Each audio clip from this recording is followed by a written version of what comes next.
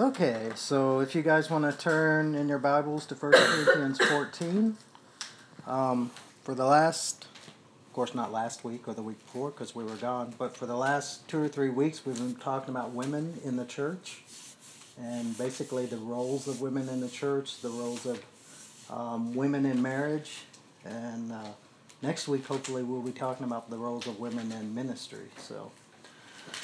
And today specifically I wanted to talk, and today we're going to read a lot of scripture, so I hope you guys are ready to just kind of run through the Bible. But in 1 Corinthians 14 verse 34, this is Paul speaking. He says, "Women are to keep silent in the churches, for they are not permitted to speak, but are to subject themselves, just as the law also says." So this is a scripture that a lot of ministers, a lot of denominations have memorized, and basically they use it pretty much to prohibit women from ministry, pretty much. And the question that I want to ask is what is Paul trying to say? Now, when we study the Bible, we don't come to the Bible with our preconceived notions and try to make the Bible say what we want it to say. What we do when we come to the Bible is we investigate it, we study it, we delve into it, and the purpose is to seek and to see what God is truly saying to us, right? It's say, like, for instance, if someone that you're really close to was like really far away from you, and they wrote you a letter, but they wrote some things in it that you didn't understand. What would you do? You wouldn't just kind of, well, that's not important, so I'm not even gonna care about it, right? You would read it several times to try to get the meaning of it. You would try to understand. You might even call that person on the phone and say, "What were you trying to say here?" Right? And so because we love the person who is sending us this letter, and we want to understand what he's saying, we delve into it and we dig into it. It's just like we talked about before. It's the glory of God to conceal a matter. It's the glory of kings. It's the glory of his people to search out a matter. And God will purposely make things hard to find. Sometimes he does. Sometimes he does. Yeah. Yeah. He will purposely sometimes make things difficult for us to find. And I think the reason why he does that is to see whether we care enough, whether we love what he's saying enough, whether we truly want to know him enough to dig, right? And it's like we talked about last time. Like all the precious things in the world, gold, diamonds, things of that nature, you don't find them just laying on the surface of the ground. Those are things that you have to dig for. Those are things that people invest tons of money to be able to find and to search and things. I used to love shows about people scuba diving on shipwrecks and trying to find gold off of old shipwrecks and things like that. And that's the way that we are with the Word of God. And again, we don't study, we don't delve into the Word of God to make it say what we want it to say. We delve into the Word of God, and it's not we who change the Word, it's the Word that changes us. And so in the process of studying the Word of God, it's so that if God needs to change us, he can change us. But we want to know what he's saying because we can't change if we don't know what he's saying, right? We can't become who he wants us to be. We can't be all that we can be unless we know what he's saying to us. And so that's why we delve into the Word of God. It's not to have head knowledge. It's not so that we can, just like the Word says, knowledge puffs up, but love edifies. And so our search in Scripture and our desire to know God through the Scriptures is not so that we can one-up other people. It's not so that we can show how much knowledge, how much wisdom that we have. It's so that we can know him more and we can understand him. And so it's all about our relationship with him. Right? It's the whole thing about marriage. When you're married to a person, you want to know them. That's why you marry a person, right? So that you can truly get to know that person. And when you're in a marriage with someone, you know that person in ways that no one else knows. And in certain senses, when we are married to the Lord, we can know Him in ways that other people don't necessarily. And I don't mean that in a knowledge way or a superior type of way. I mean in the way that, in an intimacy sort of way. Because that's the whole thing. God wants to be intimate with us. And so He gives us His Word so that He can be intimate with us, right? We're intimate with the ones we know. And the more that we know about people, the more we're intimate with them.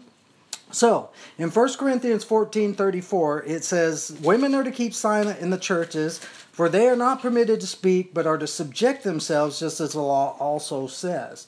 Now, we can take this at face value. And we can say women are not allowed to speak in church. Right? But the thing is there are lots of scriptures that if you take at face value, you're going to have problems. The Bible, it says in a couple places to greet one another with a holy kiss. Now there are people that will take this scripture right here at face value and says, well, the Bible says women are not permitted to speak in church, but they're to keep silent. Well, it also says that men are to greet each other with a holy kiss. But you don't do that, right? It says that women are to wear head coverings when they're prophesying. But that's not enforced in most churches either. And it's not enforced in these churches that say women are not permitted to speak. The Bible also says that, in our love for God, we're to hate our mother and our father and our brothers and our sisters.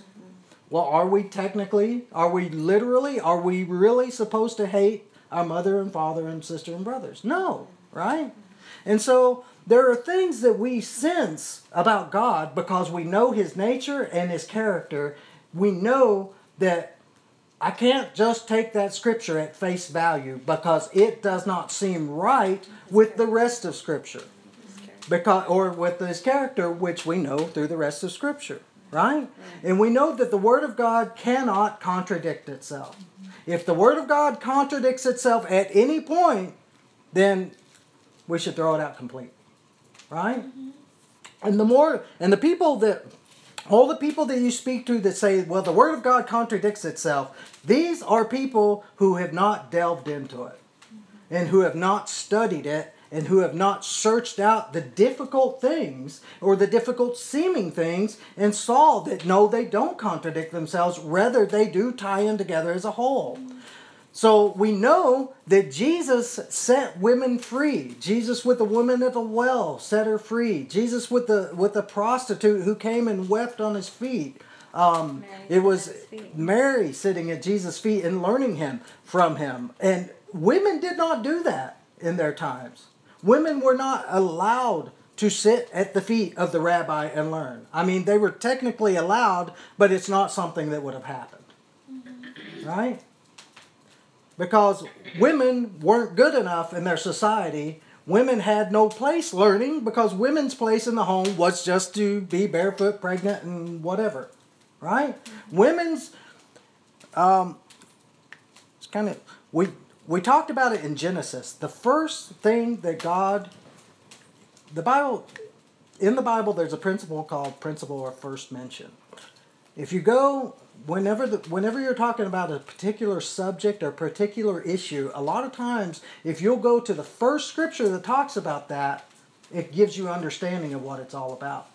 And in Genesis 1, God created Eve to be a helper for Adam. And He said... And when He created Adam and Eve, He looked and said, it's good. And He gave them a command to go out and possess the earth and to till it and to multiply it and make it fruitful. And when you read that, you see that God didn't create them as Adam's here and Eve is down here.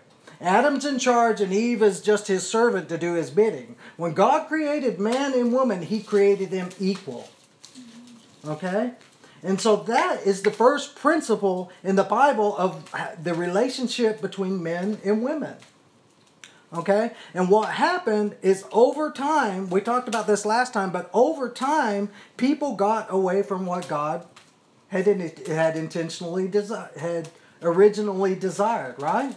You see it immediately after the fall of Adam and Eve in the garden. People immediately start going away from God, away from His purposes, away from the things and the way that He created males and females, the way that He created mankind to be, man went away from, right? You see it in the Tower of Babel. You see it in the flood. You see it immediately. After the fall, people's hearts turned away from God. And at the same time, there was always a people who still served God, who still followed Him, who still kept His ways. But the problem is again, people started to go away from God. God's original intention for male and female was to be equal co-heirs together in Christ. Right? And so mankind got away from that, and more a woman began to be a possession of man, right? Began to be a servant to the man rather than the helper.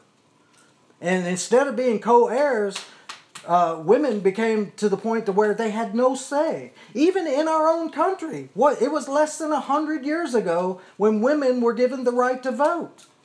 Before that, women could not vote in this country. And that's why I tell women all the time, you should vote. Because there was a time not long ago when you were not allowed as a woman in this country to vote.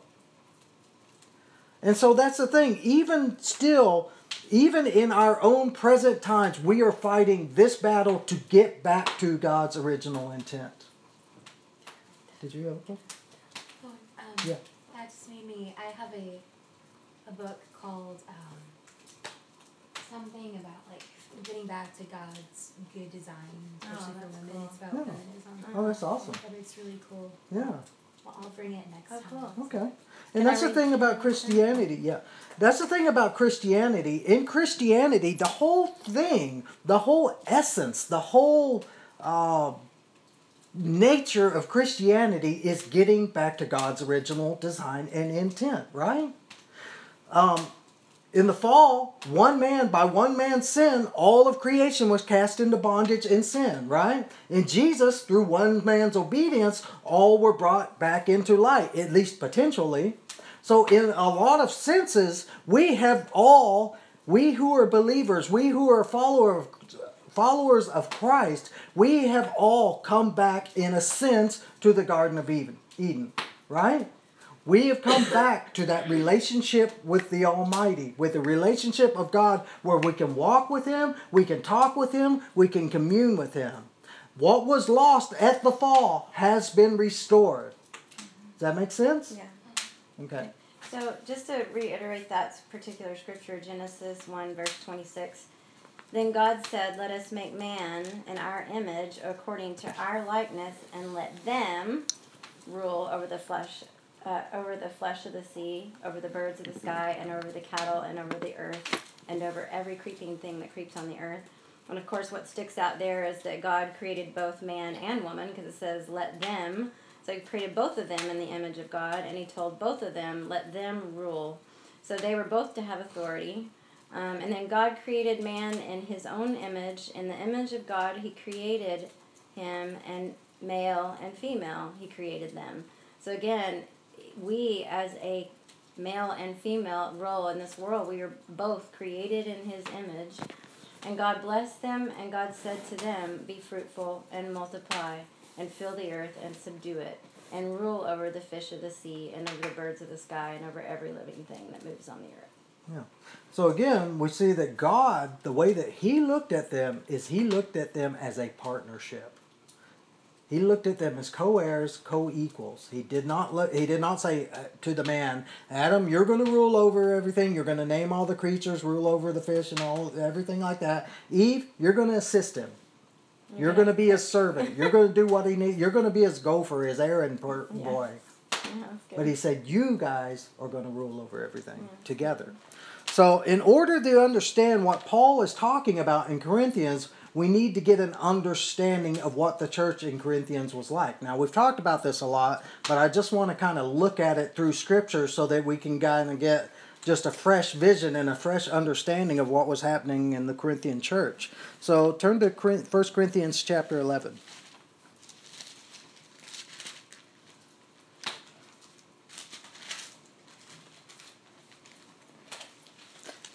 And again, this is where we're just going to read through several chapters here. In 1 Corinthians 11, verse 1, he says, "Be imitators of me, just as I also am of Christ. Now I praise you because you remember in me in everything and hold firmly to the traditions just as I delivered them to you. But I want you to understand that Christ is the head of every man, and the man is the head of a woman, and God is the head of Christ." Now that word head is a Greek word called kephel, but what it means, it doesn't mean like head in the sense of authority. It means head in the sense of like just being accountable, right? Now it says that and this is not what we're talking about precisely tonight. We're going to talk about this later, but it talks about that Christ is the head of every man, head of the woman, and the man is the head of the woman, and God is the head of Christ. Now we know that in the Trinity there is no hierarchy, right? Mm-hmm. In the Trinity, it's not like God the Father is over God the Holy Spirit, and God the Spirit is over God the Son. There is no hierarchy in the Trinity. They are all equal with one another. So he's saying that man is the head of a woman just in the same way as that God is the head of Christ. So when he's saying that man is in the head of the woman here, he's not saying that he is over her in a sense of authority or superiority. Does that make sense? Okay, moving on. So he says, "Every man who has something on his head while praying or prophesying disgraces his head, but every woman who has her head uncovered while praying or prophesying disgraces her head, for she is one and the same as a woman whose head is shaved." Now here, everything that Paul says, all these admonitions that Paul gives, he's not just saying, well, you know what? I was thinking the other day, and I was thinking that, it'd really be a good thing if you guys did such and such, right? Paul is seeing major problems in the church, and he is addressing problems specifically. At some points during this letter, he is speaking specifically to men. At some points during this letter, he is speaking specifically to women. And in all these situations, he is speaking specifically to a situation that existed in their time at that present moment, at that present time. Okay? Say for instance, there was a time we were going to this one church, and I was speaking to Amy, kind of whispering to her, and the pastor from the pulpit told me, "Dean, you need to keep quiet, you're disturbing other people."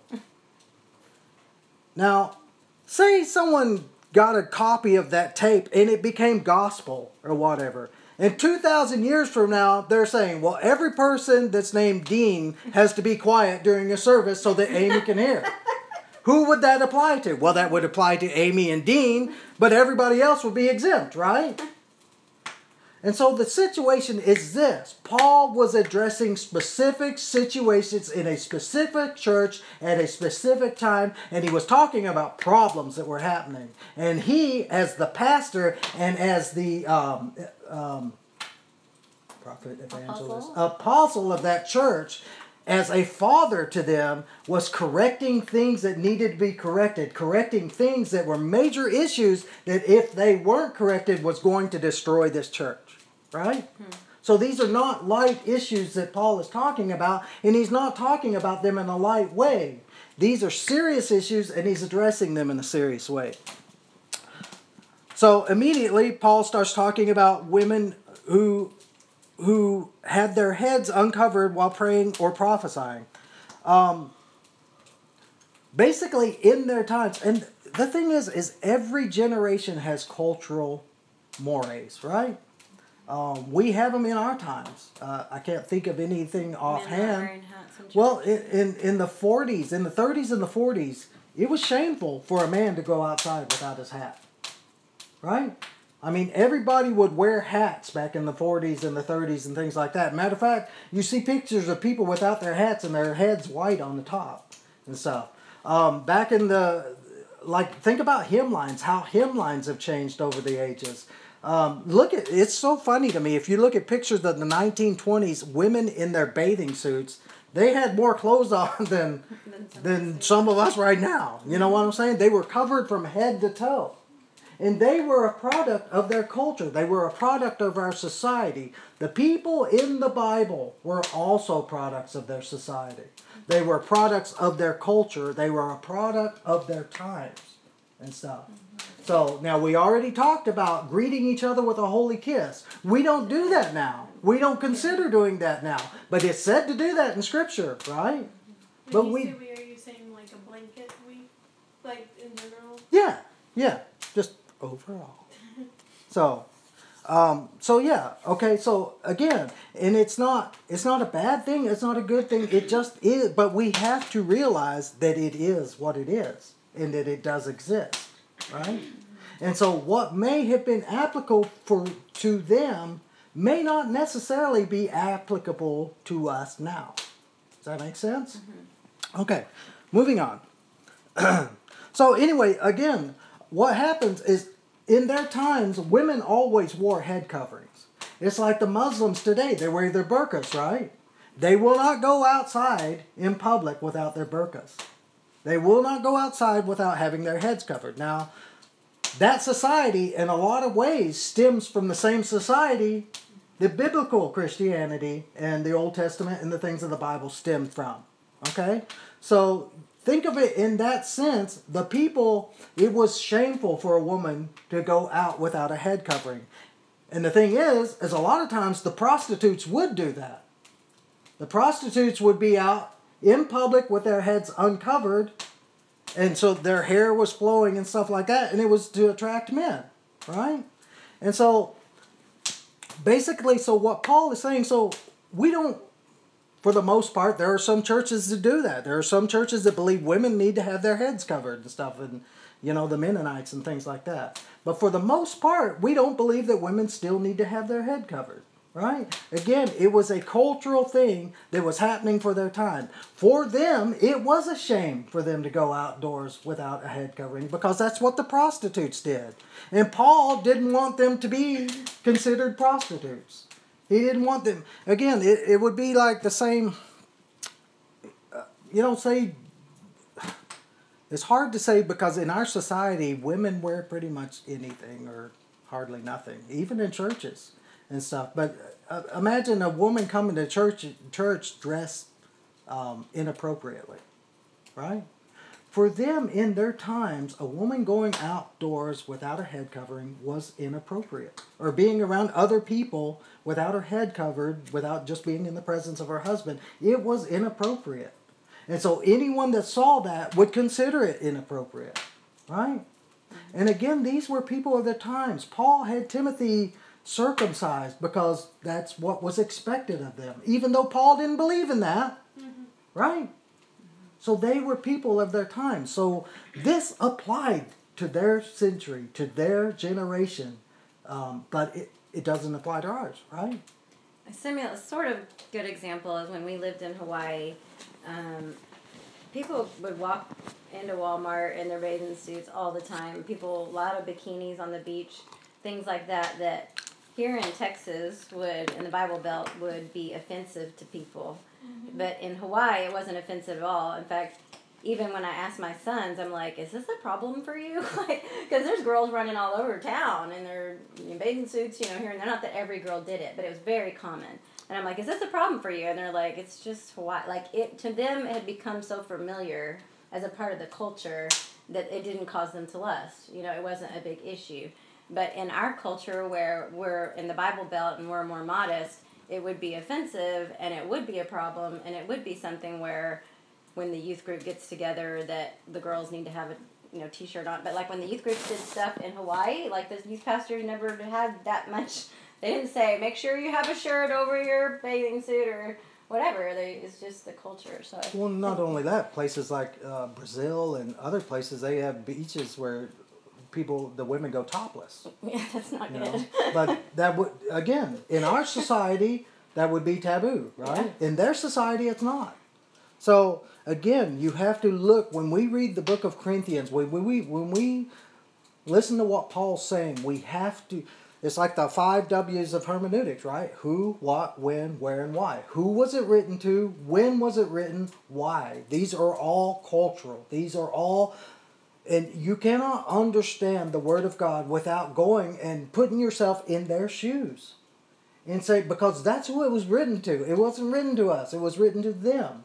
Now and that's the problem with us believers in 21st century America, is we take scriptures and we think, well, everything's for me in my time right now and right here and stuff. But anytime we study scriptures, and this is really important for those of us who are learning to study scripture, anytime we study scriptures, we have to put ourselves in their shoes first and say, what did the people who were receiving this right then and there, how did they receive it? Then we can apply it to our own lives.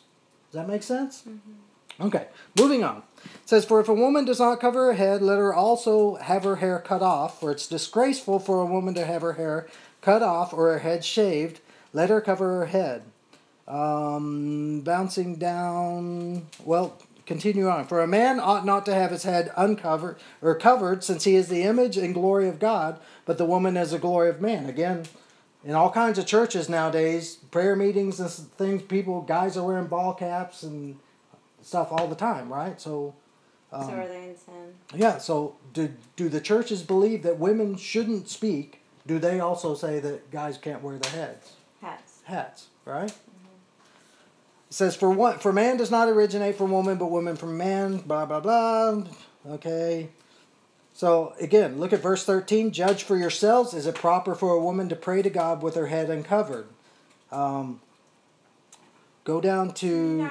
That seems good, because I used to wear my head covering all the time. Yeah. And when I went back to look at it and was really praying about it, I had never noticed the judge for yourselves part. And so there's a part where it kind of seems a little confusing, like it's talking about like whether or not like the man or the woman should, and it kind of seems like it's like reversed. But I remember just looking at the judge for yourself part and feeling like it's to our own conviction. Like if that's what we feel like we should do it, but we shouldn't put that law on someone else. We shouldn't, like feel whatever if we do or don't. Like there's times where I feel like the Lord does want me to wear something if I'm like getting a direct word from Him. Yeah. But I wouldn't, if nobody else has ever read that word, I don't feel like God is really like, I don't feel like He's like this about it, toward them if they don't know that. But I just feel like it's to our own conviction. I feel like that's why it says, judge for yourselves part. Yeah. Well, the thing is if I say Paul were here today, say Paul was here right now, what would he say if he was doing this? What he would say is, women dress modestly, right? Don't be a stumbling block. Don't be a temptation. Because this was immodesty for them, I think. Yeah. It was. Think about if you lived in a society where women had their heads covered all the time. I mean, when you look at just this part of a woman, I mean, even say like nuns and things, that wear habits and things, you can only see so much. There's not a lot that you can tell about that person, right? I mean, guys are attracted by beauty, right? It's just, that's the way God created guys to be. Guys are attracted by beauty. And so they follow their eyes and stuff. And so for them, when they saw a woman that had her head uncovered, her flowing hair and things like that, that was a major stumbling block for them. Yeah. So again, Paul's focus here, the point that Paul's getting at is modesty. That's it in a nutshell. And that's what we do with the Word of God, is we see what Paul was saying to them and the way that we apply it to ourselves. Well, if I'm to boil down what Paul's saying, he's saying, do things modestly. As a woman, guard your modesty. Right? Don't flaunt yourself. Okay?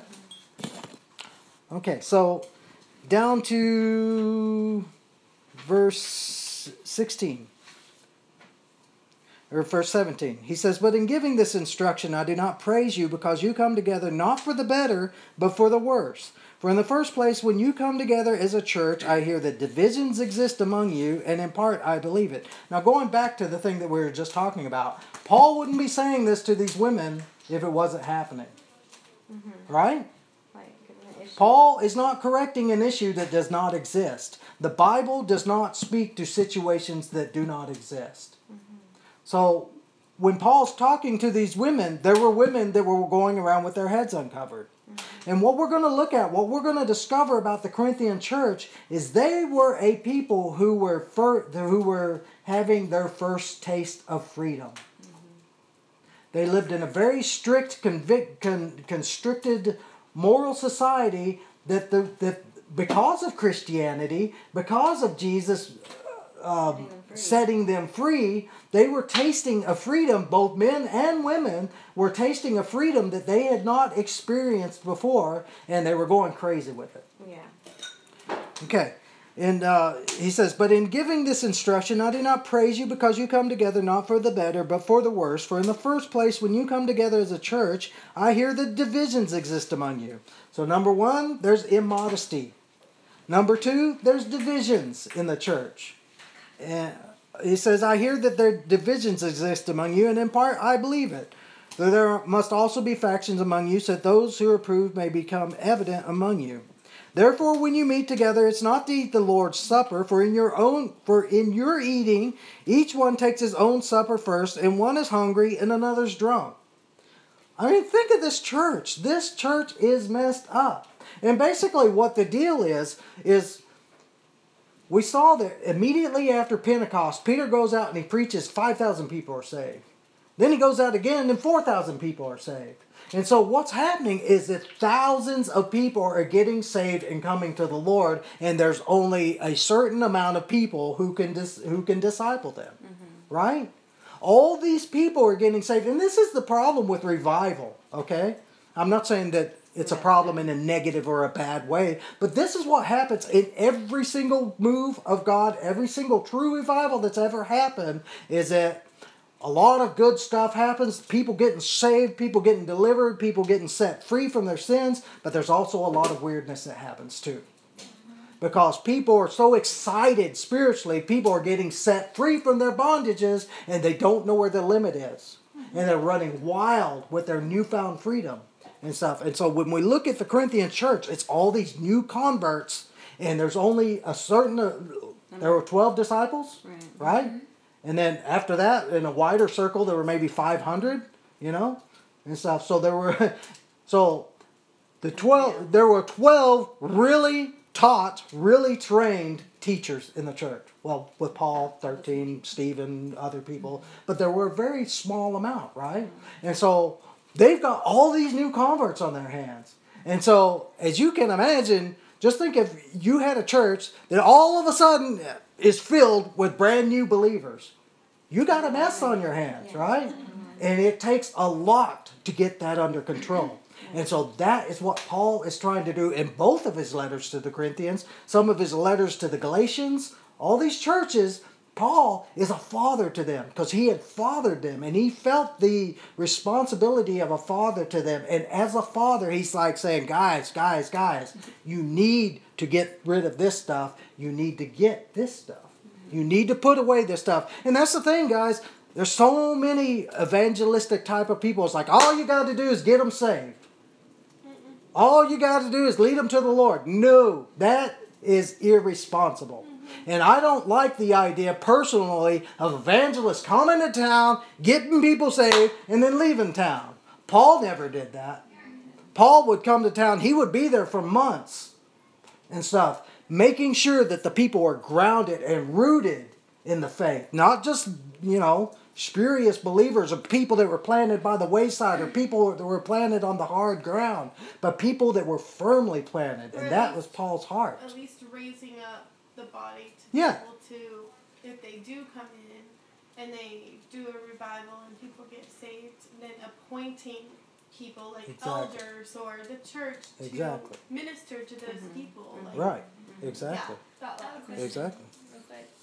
So, I know that the culture for women back then was that if you had your hair uncovered, you were considered, kind of immodest. Mm-hmm. But I'm just wondering, what was the culture for men back there? And because, was it the culture for men to, because he also talks about how men, if they cover their head, like they're dishonoring God in a way.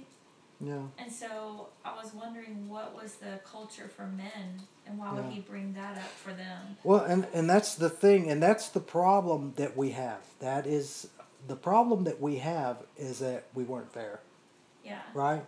And so there's a lot of things that we don't know. There's a lot of things that we don't understand. Now we know the Jews would pray with their heads covered. So the men, you're saying the yeah, men. the men. You know, they had their prayer shawls and stuff like that. So this is a gap, right? So But what? that's interesting to me that I Yeah. didn't know that about the Jews. It's just interesting that the Jews would, and then Yeah, they still do that. and then he would say,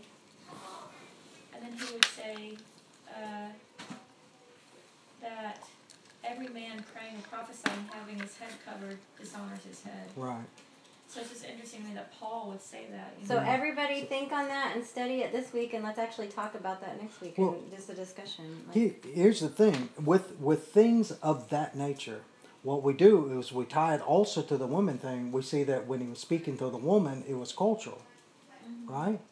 So he's talking to the men in the same breath, so it must be cultural also. I wonder if it was cultural among the unsaved, and the Jews were different. Like, because you were saying Well, the Jews Jews covered. even today still cover their head. Right. Yeah. I'm wondering if the unsaved Maybe people, the like Gentile the Gentiles, Jews maybe didn't, they didn't or something. Because Corinthians were definitely Gentiles. But we should all investigate that and just—that's a good question. But that's the thing is that a lot of things you can search and not find definitive answers to.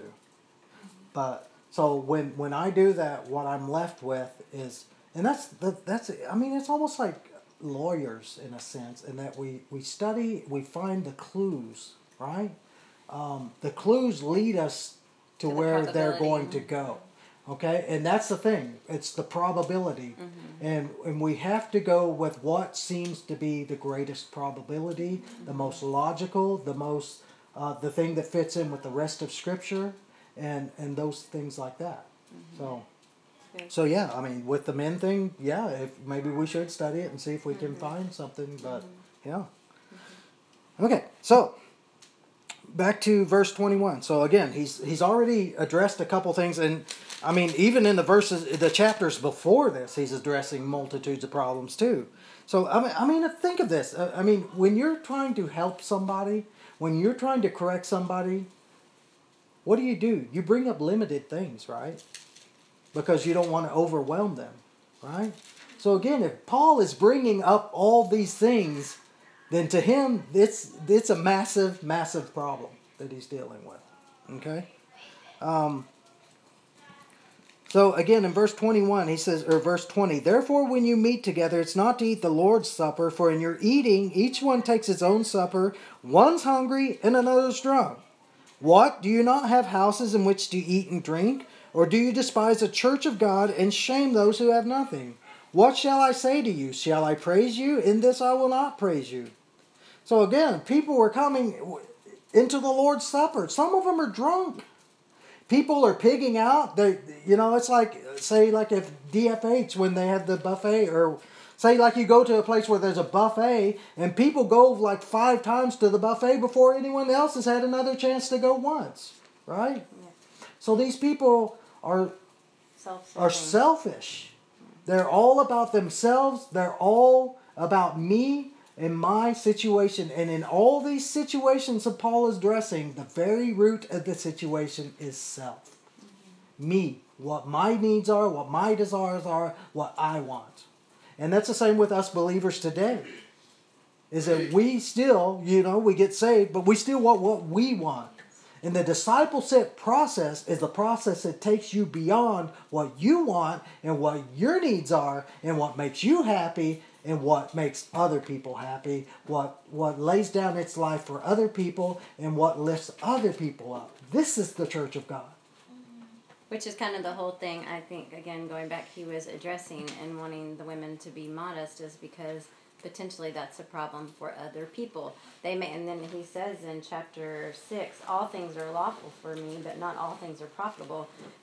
And then he says in that same part that I will not do anything that causes my brother to stumble. So just because something is lawful for one Christian, and you have the freedom, we can say that about alcohol. We may have the freedom to drink wine, but if you're causing your brother to stumble, then then it's not good. And so Yeah, God love wants you us to would be never do it, yeah. right. We need to be thinking of those around us, and they obviously were not ever thinking about those around them when it came to eating meat, when it came to drinking wine, when it came to the communion, when it came to how they dressed. Yeah. Yeah. Okay. Yeah, so skip down to verse 27. He says, "Therefore, whoever eats the bread or drinks the cup of the Lord in an unworthy manner shall be guilty of the body and the blood of the Lord. But a man must examine himself, and in so doing he is to eat the bread and drink of the cup." Now this is completely off the subject, but this brings me to communion. How many churches do you go to where they're just like, okay, here's communion. Anybody who wants it, come and get it, come and take it, and it's like, just take it and be blessed and stuff like that. There's no self-examination. There's no, when you take the cup and drink the blood of the Lord and eat of the body of the Lord, it's a solemn thing. It's something that must be done in the fear and reverence of the Lord, and it's not something that you take lightly, and it's not for everybody. If you're walking in open sin, if you're an unbeliever, communion is not for you. And it's not just a cup of juice and not just a cracker. And it's not actually the blood and body of Christ either. But symbolically, in our hearts and in our relationship to the Lord, it's a solemn thing. And it's something that we should do and not just take it as a flippant thing, but it should be something that's again, a solemn thing. It's not something that you just do lightly. He said, because some of you do that, in verse 26, verse 29, it says, "For he who eats and drinks judgment to himself, if he does not judge the body rightly. For this reason, many among you are weak and sick, and a number sleep, or a number of you are dead." We never hear that scripture read at communion. Right. It was read last night, actually. Awesome. Oh, was it? Yeah, Sweet. Yeah. I wasn't there during communion last night. I must have missed Oh, that. really? They had communion last night? Yeah. Was there? Yeah, No, Jeremy was read there? it last night. Well, you didn't go to the meal. Oh, that's why. I didn't go to the meal. I was like, where was I? Okay. What verse did you Verse 31, he says, "But if we judged ourselves rightly, we would not be judged. But when we are judged, we are disciplined by the Lord, so that we will not be condemned along with the world. So then, my brethren, when you come together to eat, wait for one another." Again, laying down your life for each other, not just satisfying your own needs. "If anyone is hungry, let him eat at home, so that you will not come together for judgment. The remaining matters I will arrange when I come." So again, Paul is addressing issue after issue. Chapter 12, verse 1. "Now concerning spiritual gifts, brethren, I do not want you to be unaware. You know that when you were pagans, you were led astray to the mute idols, however you were led. Therefore I make known to you that no one speaking by the Spirit of God says Jesus is accursed, and no one can say Jesus is Lord except by the Spirit." We'll talk about that at a different time. He says, "But now there are varieties of gifts with the same Spirit. There are varieties of ministries with the same Lord. There are varieties of effects with the same God who works all things in all persons. But to each one is given the manifestation of the Spirit for the common good." In other words, why is Paul saying this? Because some people were using the gifts of the Spirit to glorify themselves. Right? Yeah. Not that happens in any churches today. Never seen it. But people were using the gifts to glorify themselves. So again, this is a church that was gifted. They had lots of gifts. They were able to operate in gifts. They were able to do miraculous things. And yet, Paul is correcting them because they were immature. And that's the thing.